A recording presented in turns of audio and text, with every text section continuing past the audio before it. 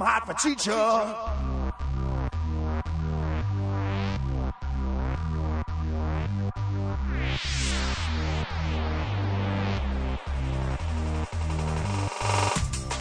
We thought we were done. We thought we were finished. We thought we would never talk about a movie minute by minute again. But we were wrong. Join us as we get to know the cast next door.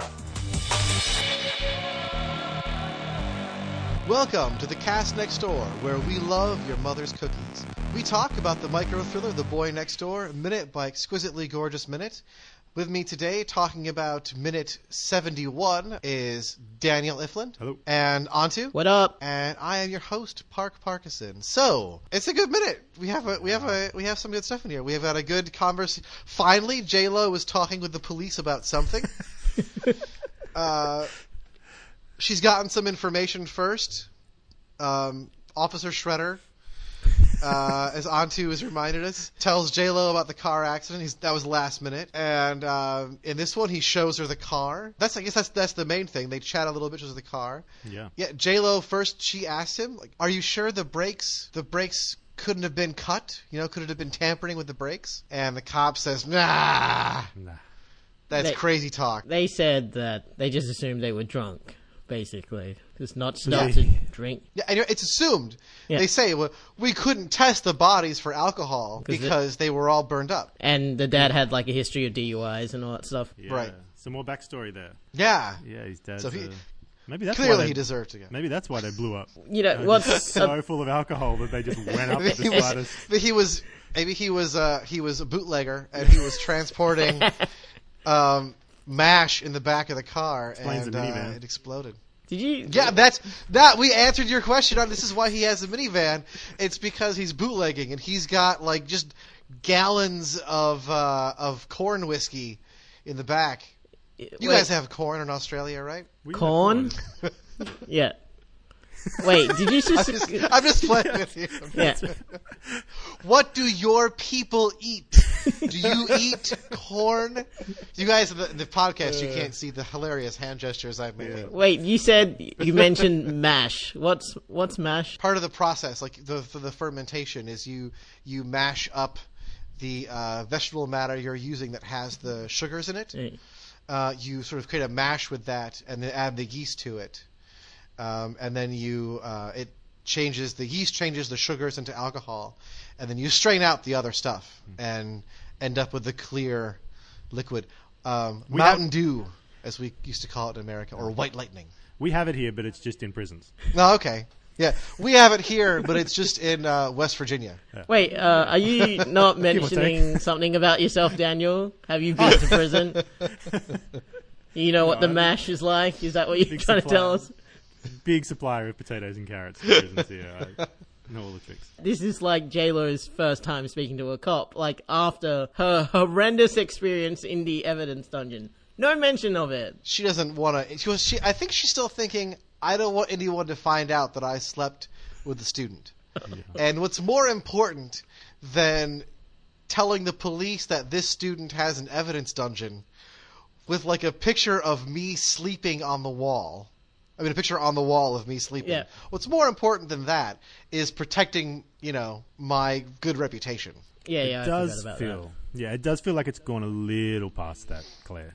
Like, I think we need to reel your worry back in about that. I mean, I've never been in that situation. Touch wood, obviously, that someone desperately wanted to sleep with me and took photos of me. I'll probably take that one to my grave. But it does feel like maybe J-Lo can talk to the policeman that she's talking to about other stuff. I fully expected a conversation about something else to break out because she's just so desperate to avoid talking about the actual thing she should call the police about. So yeah, it's a nice hanger. How long has the police force been here? What, 7, 8 years? This sort of. I like your shoes. Yeah, let's talk about some other cases. What's going on with your this badge motorbike is so over shiny. here? Yeah. Maybe she's asking him about his reformed past, like as in, hey, I used to be the leader of a gang of teenagers that fought turtles. Now I cleaned my act up, went back to school, became a cop. And now I'm here. This cop is having just an incredibly fascinating story. I want that to be true. I want this to be the secret sequel to Secret of the Ooze. That later on the cop then this should be the cop story. This should be the cop. If we're talking about whose movie is what, this should be the cop's movie about. He cleaned himself up. He got his act together. You know, he got off the ooze or whatever. got off the ooze. You know, and became a cop. He became a police officer. Moved out of L.A. You know, to nice, beautiful San Bernardino. For all I know, it's a hellhole. I don't know. No, it's not him. I most of my life in the Midwest in Florida. So, and then, you know, at the end of it, he should be the one to catch Noah. Then that would be great. Well, that movie with karate. That movie would have to have a scene after this where he calls Ethan and goes, "Hey, Ethan, I spoke to that woman that called me. It was a pretty weird conversation.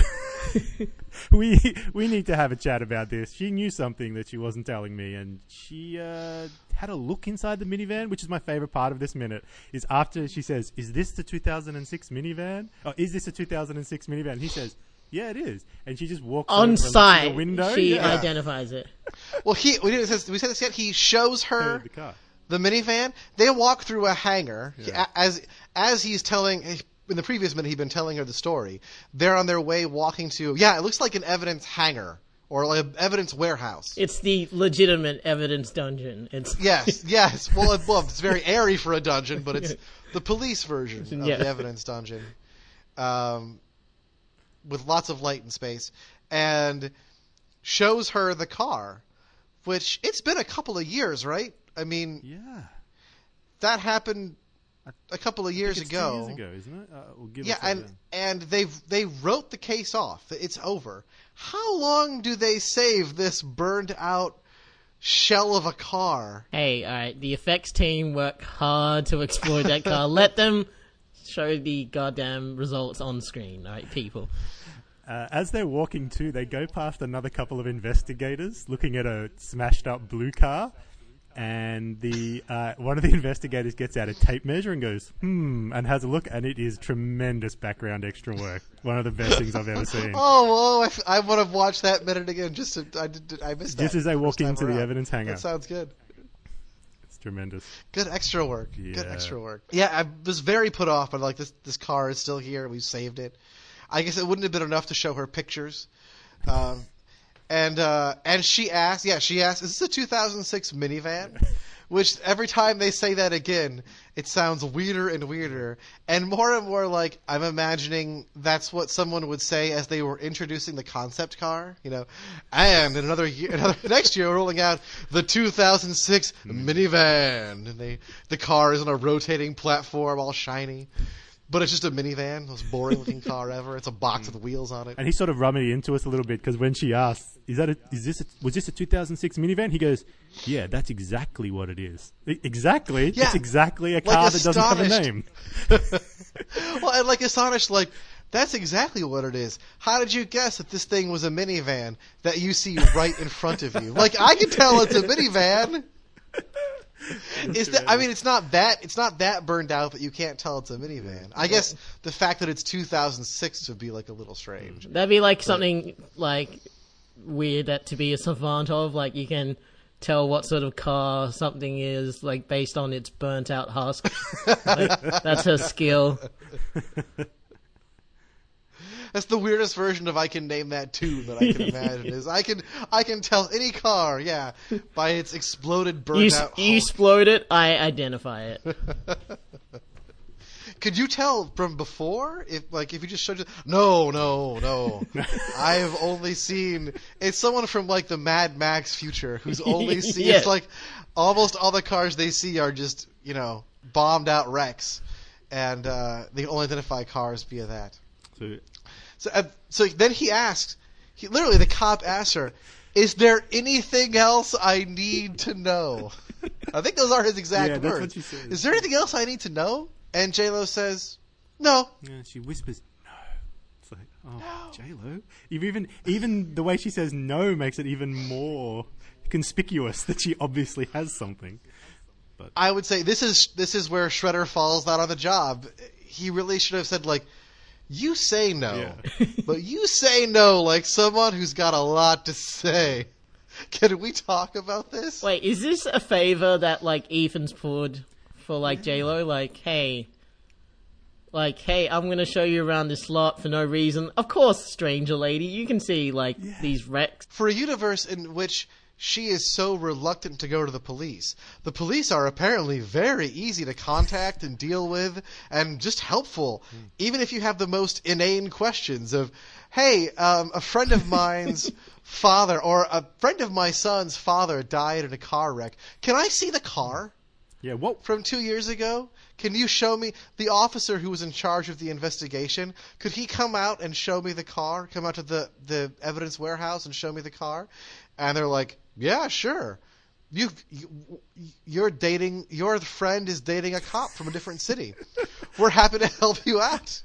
That pretense, like, what was the pretense that got her there? What did Ethan say, or what did J-Lo say when she got his number? What did she say? Like, I can't understand what you would give that would then allow that cop to give you all that information. Maybe she said, I have a bet with my husband. I can identify a 2006 minivan from its burnt-out husk. Please indulge my needs.